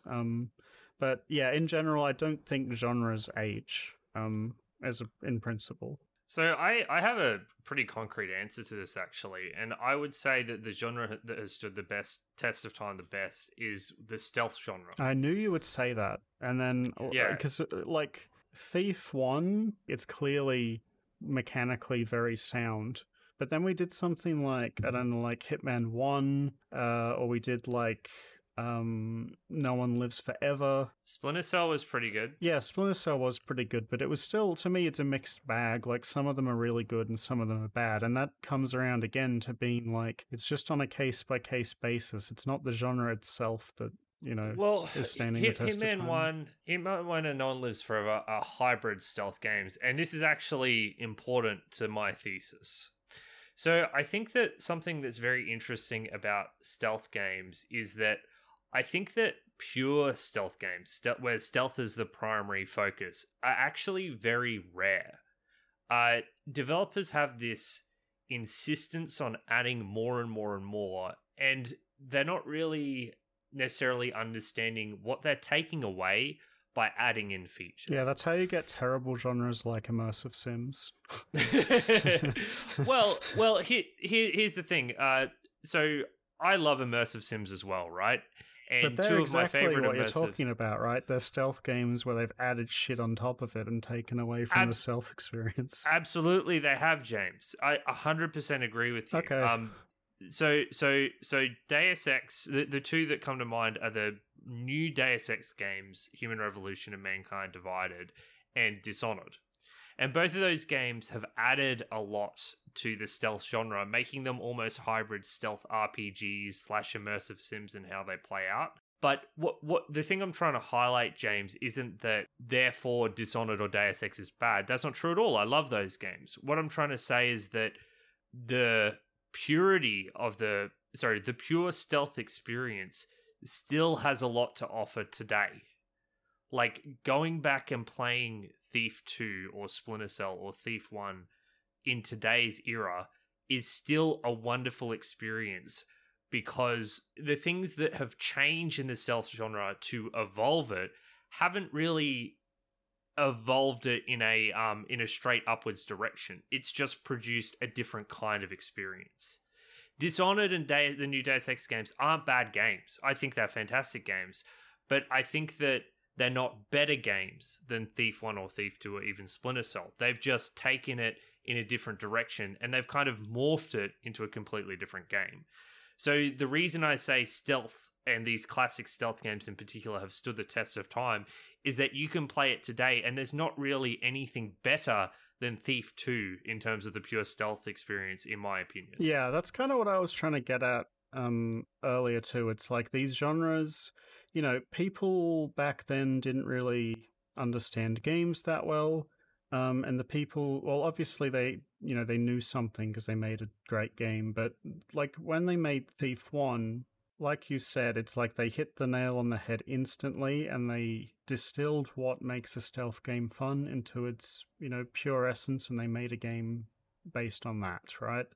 Whereas I think in a lot of cases, the first few games in a genre is very rudimentary and people are making it without a proper understanding, and that understanding has increased as more games in the genre have been introduced. And I'm not suggesting that there's like a perfect game for every genre, but like you said, I think the stealth experience was understood quite quickly. Whereas other genres like puzzle games, for example, were Mm. garbage to begin with, and it took a long time for that genre to progress to a point where lots of the games coming out were really consistently enjoyable. Like puzzle games back in the day, you think of stuff like point and click adventures, and then, mid 2000s, we had stuff like Portal 1 and Braid come out, which, had a huge influence on the genre. Stuff like Myst back in the day, I guess, is another example.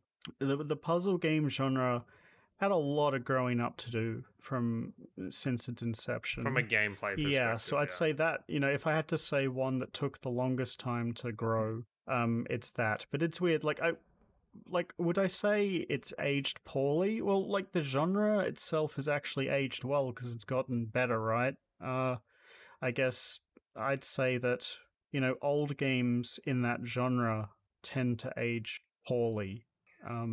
Whereas old games in the stealth genre tend to age well, just because the understanding of the genre was better. Is that fair? I think that's what the heart of the question was more about. It was a question about which at least that's how I understood it. Yeah. For me, the worst.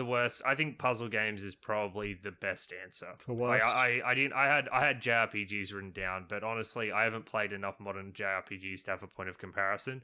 I just assume that after I've played the absolute garbage that were those RPGs, it can't possibly get worse. So I assume they get better than that. But puzzle games is an even better answer because, as I've said many times before, I really strongly dislike adventure games gameplay. They had great stories, great characters, great humor, great personality, great aesthetics. But when it comes down to the experience of playing the video game, just utterly miserable. And we've moved on and evolved to a point where puzzle games do a better job. Yeah. Puzzle games I think is a great answer, James. Yeah. For one that's aged well, I'm going to say racing games. I'd say that, they haven't evolved a lot. The core experience of a racing game has been the same forever. And to me, I always loved them, when I play them. Like every racing game we've played on the show, I've loved to bits. Be it F-Zero, Burnout 3, Pod Racer, anything like that. Yeah, that's true. I think that they have not changed a heap. Even Mario Kart, for example, like kart races, which we haven't done on the show yet, but, the kart racer has not changed its formula at all since, like, the first one. So, I'd say races is my answer to this question. Yeah, that's a good answer. Anyway, good question. Thank you. Thank you for that. So the next question comes from user Hexady, who's a personal friend of myself and Patrick outside of the show. And their question is, how do you guys feel you've gone with the podcast this year? Any real highs or lows that come to mind? So I'm actually thrilled with how the podcast has gone this year. Our downloads are great. And I think that the games we played this year are probably the best lot of games that we've done so far. It doesn't have like the absolute bestest games, but even the games that I disliked and ended up not recommending, I think that they had a lot of interesting elements to them. Like something like Pikmin, Pathologic, even something like Space Channel 5. Like I didn't loathe playing these games really at any point. Sounded like you loathed playing Pathologic. Yeah, sorry.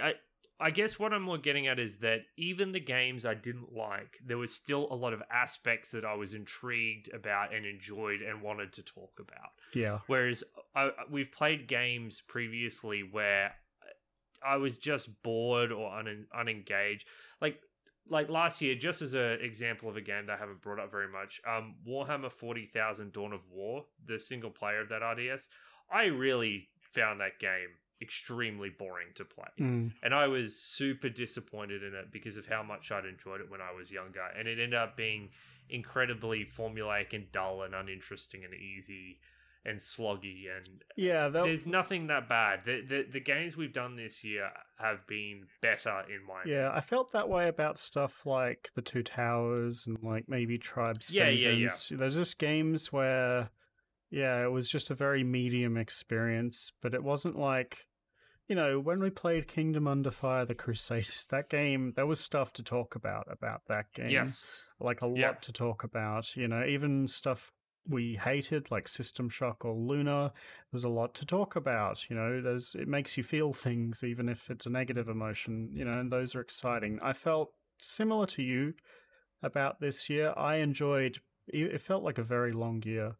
I enjoyed the vast majority of the games we played this year, I think, and even the ones I really didn't like Fallout 1. It was a good time. We had Chris on the show to talk about. So, in that sense, I thought it was really fun. And I also felt really good about all the guest episodes we had this year. And I felt good about basically every guest episode we've had, but We're getting better at them. But yeah, but I feel like I understand how to do them now a bit better, so they go a lot smoother. And I think everyone that we had on the show, from Drew from Streets of Rage 2, Chris from Fallout, and another Chris from Prince of Persia, I enjoyed all of those a lot, and I had people tell me they also enjoyed those from listening to them. So yeah, I think I like the selection of games that we went through this year more than last year. I think last year I was too focused on trying to pick strange games that I thought would be interesting to talk about, but didn't quite pan out. I think we hit a better middle ground this year of picking, games that are well liked. And we did some sequels and stuff. That was fun. Yeah. I guess for, retrospectives as a whole, my only disappointment of this year is that I haven't gotten around to doing as much writing as I want to for the website. Patrick has been, out of time as well, so that hasn't been super productive. That's probably like my only major negative feeling about this year. It's funny, I was about to say the exact same thing. My major disappointment is that I haven't done as much writing as I would have liked. I've just felt more time poor. And writing is very much a process that takes me a long time, because I want to do a really good job and write an article that's worth reading. I don't like just posting an article for the sake of it. So I'm in the middle of working on a pathologic review, but I've been working on it on and off for like 2 to 3 months now, just because I will spend several days just until I come to a set of paragraphs that I like. So I'm going to keep working on my writing. I've got a little holiday coming up, so I'm going to try and get something posted in that time. But yeah, I just wish I'd done more writing. I love writing, and I love putting my opinions out there to the world in written form. Yeah, the worst part about it for me is, I guess, that to me, articles are a boost in views that I don't have to do any work because Patrick does it all. It's really nice. Yeah, well, I think it's fair game considering you do literally all the editing, James. So. It's fine. I understand. And I had 2 games I wanted to write reviews for this year and just never got around to it because I was lazy. So gonna kick myself for that and try to get New Year's resolution. Yeah, New Year's resolution. Do some fucking writing, dickhead. Write one article this year. Yeah, sure. Yeah, it'll take that long. Okay, so I got a question from Drew now. So, if you could buy yourself any game for the holidays, regardless of price, what would it be? And what would you buy as a gift for the other person? That's weird. I actually, because we've done the show and we've argued so much and I've come to realize how hard it is to understand other people, I hate buying gifts now because I get decision paralysis because I'm like, there's no possible, because I understand now that there's literally no way I can buy someone a gift without asking anymore. Because, whenever I go and I wander, like if we do Secret Santa at work, I just spend hours wandering around the shops. And every time I look at something and think, would this be a good gift? I think of 10 million reasons why it wouldn't be. And I just hate buying gifts for people. So I ask people not to get me stuff so that I can do the same. If I wanted to get Patrick a game, I would literally ask him what he wants. I would not just choose one, because I know from doing the show that what I like and what I think Patrick likes don't line up very often. So I would just ask. So I would get him the game he wants. So for buying myself a game for the holidays, regardless of price, does this mean I get the game for like free, or like is there a game I just really want? I don't know. I don't currently. I'm in this weird state where I don't strongly want any game at the moment. I'm just happy to play what comes up for the show and then a bunch of multiplayer stuff at the time. So I don't have a good answer for this one, unfortunately. Yeah, so for me, I guess the thing is that if there's a game I want, and there are a few games I want, I just the ones buy that it. come to mind that are coming out soon, yeah, I just buy them. So the ones that are coming to mind are Elden Ring and Hollow Knight Silksong. When those games come out, I'm going to buy them on day one because I want those games. But if I specifically had to choose a game for the holidays that I could have for free regardless of price, I guess I would pick a game that isn't one that I desperately want, but a new release that I'm kind of interested in. And I think for me, that's the single player campaign of Halo Infinite. I really enjoy both Halo 1 and 2, and then I kind of found myself dropping off. And what I've seen of Halo Infinite kind of looks interesting, like they've innovated the combat with the grappling hook and everything. But I'm not going to spend $90 on it. There's just no way in hell that I'm that engaged or invested in Halo Infinite to do that. But if I could have it for free, if I could have it just drop into then I'd probably install it and have a good time. So it's funny that the game I want, regardless of price, is kind of the games I'm middling on, because the games I really want, I would be buying regardless of price anyway. Yeah, if price wasn't a concern, then I'd probably honestly, it'd just be a bunch of fighting games that I want to try. But no, yeah, that's a good because answer. I know that I'd play them for like an hour with somebody, and then I'd never get a game ever again. That's what happens. You buy one, and then you both say, "Yeah, we'll play this," and then it just drops off eventually. Unless it has a good online component. So I'd say stuff like I'd want to try Melty Blood type Lumina, and I'd want to try like Grand Blue Fantasy Versus, and a bunch of these other games that I don't want to commit the money to. I just want to give them a go for a few hours. Yeah, stuff good like answer. that. Yeah. As for the other part of it, I actually so as I like browsing Steam and looking at my recommended and kind of delving into the dark depths of Steam to find weird titles, and I found this one called Cyrilum Ultimate, which is like this weird Pokemon like breeding game that has insane depth and all these mechanics and all these traits and everything. And I'm like, this is right up James's alley. Because I think that if I were to buy a game for James, it would be an overwhelmingly mechanical driven experience. Yeah. I want to find something that's got like insanely deep mechanics and layers of overlapping things that you have to read the wiki for to understand.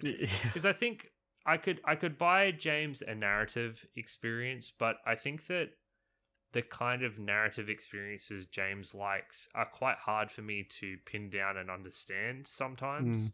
Like he's got his own unique tastes, and I haven't quite grokked that in terms of narrative.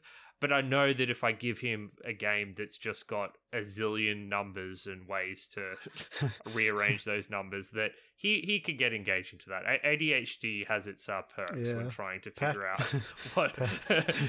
out what people like. Patrick's going to gift me the video game equivalent of Microsoft Excel. Correct. And I'm going to enjoy it. Exactly, yeah, it's a pretty safe bet. Yeah, I did look at that game when you showed me on Steam, and I was like, I probably would like it, and it's a dungeon crawler, which I've been very into over the past year, so yeah, I'd probably like that game, so good choice. Alright, so the next question comes from user Vexus, and it is, what's a game outside of your podcast parameters, i.e. not old enough, that you think would work well for the show? And I imagine there is a lot of answers to this one. Yeah, my answer is extremely easy because it's a game that I've been trying to convince James to play. It's one of my favorite games of all time, and it's one that he doesn't seem too interested, so it would be good to force him, and that is Outer Wilds. Outer Wilds was my game of the year when it was released, and the idea behind the game is that you're in a solar system that's stuck in a time loop, and every 20 minutes the solar system explodes. So you have to explore the solar system which is filled with relics and writings of another alien race that used to be there, to try and uncover the reason for the supernova that's occurring every 20 minutes, and then try to stop it if you can. And it's basically a masterclass in exploration, in environmental storytelling, and in the end, it's an incredibly touching story that I really enjoyed uncovering. It's really enjoyable and fun puzzle game to engage with, and it's just a very innovative and unique take on that concept. So if I could force James to play that for the show, I would be able to share one of my favorite games with him, and I'd also be able to spend a lot of time talking about one of my favorite games of all time. Yeah, I thought you were going to say Steven Sausage Roll. I think for a long time, Steven Sausage Roll would have been my answer to this question, but when Outer Wilds came out, that game really touched me and kind of it almost felt like it was a game tailor-made for me. Like, I love the idea of exploration in games, but I think that most games fail to realize the truth of exploration, which is that you need to have meaningful things to discover, and you need to have it so the player feels, you need to make it so that the process of discovering them is somewhat challenging, so that when you do, you get rewarded out of the process of exploring and have a tangible reward at the end. And Outer Wilds did both in like a close to open structure. It's unreal that Outer Wilds works as a video game. Like, it blows my mind. In the way it is, it should be a tangled mess that is incredibly frustrating. And although it's a bit messy at times and can be a little frustrating at times, for the most part, it works. It works wonderfully. Steven Sausage Roll is the kind of game I'd pick to make you mad. I'd pick, although I still think very highly of that game. It would be more of a troll pick as opposed to something that's coming from a better place in my heart, I guess. Well, yeah. So to me, I guess the obvious answer for me for this question is that I want to play like a more recent game. Like, we're planning for episode 100 to do Pathologic 2, for example, but specifically I kind of would want to do something like Persona 5, like a really modern JRPG, just because I'm interested in how Patrick would react to a game like that compared to something like Luna. Because like even people who hate the genre, like people like Donkey or Yahtzee, they don't like JRPGs, but they both love that game.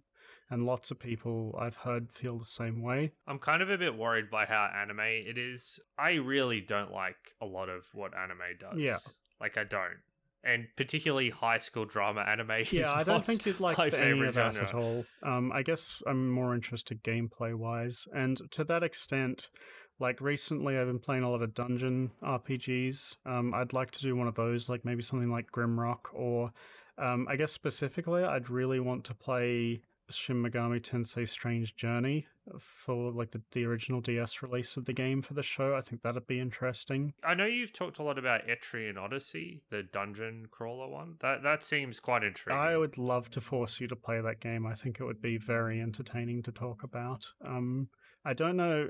That game kind of strikes me as being similar to like Resident Evil, how it's really like tightly balanced and like everything's there for a reason. That's how it strikes me as a game. So it's got a lot of systems to talk about. I doubt you'd like it, but it'd be an interesting episode. So generally, like my answer is like modern games or long games, like any long game really that we can't usually do. Although secondary answer would be like puzzle games, because I don't think there are good puzzle games before like mid 2000s, which is our cutoff date. So I'd love to do something like, The Witness or like Portal 2. Talos Principle would be great. Yeah. Stuff like that I would really enjoy. Yeah, Steven Sausage Roll. Obra Dinn is one I'd like to do for the show. Yeah. I don't know if you've played that I know of it. Yeah, I could see us doing that. But Barbara Is You. Yeah, or stuff that's like even slightly too late. Like I'd like to do 999. I'd like to do like Sudoku. Sudoku. Sudoku. We just both buy the same Sudoku book and we just work on it and do it. Oh god, that's Brain awful. Training for DS. Actually, that's 2005, so it's within the cutoff date. What? I could choose it. Is that the same as Professor Layton games? Yeah, we could do something like that. I've played a Layton game. I liked it. I don't know if you'd like it, but if there's one that's in the cutoff date, I could choose it. Basically, it's really annoying because there's lots of new games we'd like to do for the show. Lots and lots and lots of new games, but it's a retro gaming show, baby. So Doom Eternal. we want to keep somewhat That would focused. be a great episode. I don't want to do Doom Eternal for the No? show. Okay. Because I'd love it. Because I loved that game and you hate it, so... I wouldn't say I hate it. And also, I will say that I've gone on record as saying that I actually have a lot of respect for what they did. Because the thing about Doom Eternal is that they had a vision. You know, they had a vision and they didn't compromise on that vision. Yeah. Like, they very clearly wanted to amp up the resource management and counter nature of that game. And they committed hard in that direction. And they made an extremely well polished and sophisticated game. I just didn't find that more. I found that the focus moved away from your ability to kill demons, and it was more almost RPG like in how you needed to use the right tool for the job with very little reaction time. But even though I didn't like it, I still think it kind of bucked the trend with AAA games, in that they had a vision and they went hard on it. And, you know, good for them and good for the people who enjoy that kind of game. That's the opposite of your opinion of Street Fighter, where you want it to be about choosing the right tool for the job and less about reaction time. I guess my problem is that I kind of come from a simpler game. It's that you're good at shooters and not good at fighters, right? That's the distinction here. Well, it comes from a simpler time. I come from a simpler time with FPS games where I felt like the thing I enjoy about FPS games is like positioning and aiming. And I think that aiming in particular in Doom Eternal is less important than it's ever been. Yeah, see, that's a big plus for me because I am very uncoordinated with a mouse in that respect. Yeah. And as for jab out fighting games, that may be out. All right. So Mayday Mima asks, what episode would you do for April Fools? We actually almost did one the first year. We talked about this. Yeah, yes. so in one of the really old releases of like Microsoft Excel, if you like do a bunch of weird shit, it opens this little game inside Excel. And it's a flight simulator. Yeah, it's like a flight simulator inside Excel. It's the 1997 version. Yeah, we were going to try and do that as a joke. Like, has this stood the test of time? I also think that the other funny idea for an April Fool's episode would be to do an episode on the same game again. Like just to have a different just opinion. do Lunar Silver Star Story for a second time, just for no reason. There's this podcast where they watched the same movie just in I think it was Jack and Jill 2, like every week for a year. Yeah, and it just gets worse, and they just devolve into madness, right? Yeah, as they should. Yeah, as they deserve to. Awful. Yeah, so those were our basic ideas, but I'm still open to doing it. It just depends how, you know, creative we want to get, I guess. Well, we'll see. We'll see what day April Fool's drops on. I'm lazy. That's the main deciding factor. Yeah, who knows? We might do a 5 or 10 minute bonus April Fool's episode or something if we're both feeling in the mood. All right. And the very final question, also from Mayday Mima, is what is your favorite Xbox Live Arcade era indie game? So XBLA was from about 2008 to 2011, maybe 12 or 13, but it launched in 2008. I have an easy answer for this question. Once again, PC gamer, didn't have an Xbox, but there was one game that was also on PC that I adore to pieces, and that is Braid. I think Braid is an absolutely magnificent puzzle game. Jonathan Blow is a wanker, but he has fantastic gameplay design in literally every game he's made. The story is nonsense, but the puzzles are brilliant, and particularly the meta puzzles that he's hidden are even more brilliant. And Braid was very early to have such good puzzle game mechanics, and I think it's no surprise that The Witness is as good as it is. So I pick Braid. I have no answer for this question, unfortunately, because I didn't play indie games until I reckon mid-2010s, to be honest. So I never actually experienced anything like that from that era. Oh, you've never played Braid? Nope, never played Braid. Highly recommend it. It's really good. It's really good to this day. The story is nonsense, but the game, like the puzzles, are just really well thought out. They're puzzles where every time you solve one, you feel smart. There's basically it's a game where it's like a 2D platformer where you can rewind time at will. It's the kind you have 100%. It's just one of those games where you have multiple copies of yourself and you kind of like record your actions, right? So each world, there's I think 6 worlds or 5 worlds, and each world has a different gimmick. And one of the gimmicks is you can send a recording of yourself out. Yeah. Another gimmick is you get a ring that slows time in an AOE around the ring. And the idea is that there are different objects that are immune to your time rewind powers, etc., etc. But it's it really doesn't waste your time. It's more every single puzzle is substantial. So you have to, there'll be like 30 puzzles throughout the entire game, but they're 30 really good, engaging puzzles. I'll probably like it. Like, I do like that kind of thing. I remember when I played Talos Principle, it had that mechanic of the recording thing as well, and I enjoyed it there too. It's very tricky to get your head around sometimes, but it's fun. Yeah, Talos Principle is a fairly good analogy, but I think as a 2D platformer, its mechanics are easier to grok. Yeah. Like, one of the tricky things about Talos Principle is that the 3D space, I think, ends up being, more difficult to wrap your head around than the 2D space. Yeah. So Talos Principle, Braid feels more like you have more eureka moments in Braid than in Talos Principle, I think. Yeah, well, Talos Principle had a lot of meta puzzles, like, that took place outside of the puzzles that I really enjoyed delving into. Really? Well, Braid has some of those, and I would be astonished if you got there's 8 of them. I'd be astonished if you even got 2 of them. Like, they're deliberately insanely difficult to find. Listen, in fact, I'm going to spoil one for you right now that you never would have figured out in a million years.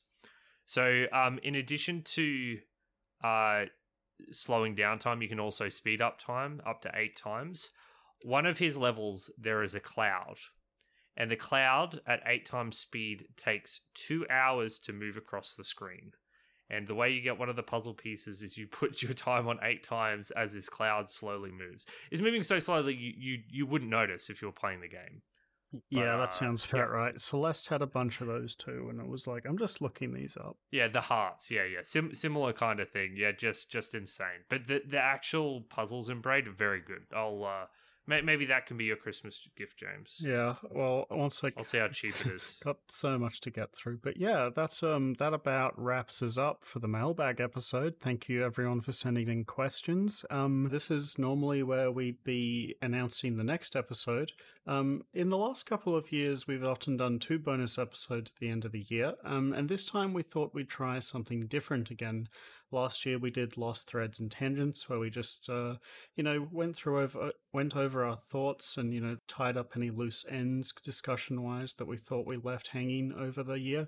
But we couldn't really get enough together this year to make an episode like that, so we thought we'd try something different. Hey, Pat? Yeah, so this is actually something we've been wanting to do for a while, but it never really fit in our schedule. We thought that James and I would play through a modern game, and we would do an in-depth discussion and review of it instead of doing a retro game. And after talking about it, James and I realized that it's a good idea to start with a game we're both very familiar with, one that we've played a lot. So we're going to be doing an episode on Celeste. Celeste is a game that James and I have played to bits, that we've already discussed a lot just over time naturally. And it's a game that we both have a lot of admiration for. So I'm really excited to play through it again with a more analytical hat on and discuss exactly what it is about Celeste that makes it tick. And I think that over the course of the episode, we'll have an opportunity to compare it to retro games like Super Mario World. So it'll be fun to kind of compare it in the opposite direction. Yeah, and it might give you an opportunity to actually finish the extra content, right, Pat? Yeah, so in Celeste, there's a bunch of bonus content outside the main quest line. You've got the main game, you've got lots of strawberries to collect, you've got B-sides, you've got C-sides, and then you've got level 8, which is a challenge far beyond anything else. So for me, I only ever finished the B-sides and about half the C-sides, so I've got some extra grinding to do. But I think that for the purpose of the show, I'll start again from scratch, and I should be able to catch up to where I was pretty quickly. Yeah, I might go through quick. I reckon I'll get through the game, like many 2 times hours faster. Yeah. It took me the first time. Maybe not that quickly, but we'll see. But I'm looking forward to it. It's a game I really enjoy, and I played quite a lot of it the first time through. I think the story took me maybe 8 hours the first time, and my save file has like 60 hours or something at this point. And many thousands of deaths, at least for me. Yeah, many thousands of deaths, but time to double that number, maybe not. Yeah, so it's a bit experimental, a bit new, but I'm eager to give it a try, and we'd love to hear your feedback on it when we're done, because obviously this is heading in a different direction than we normally do. But we figure you like listening to us talk about games, so we'd try a newer one for once. Yeah. All right. Thanks for listening, everyone, and we'll catch you next fortnight. Yeah, see you in 2 weeks for Celeste.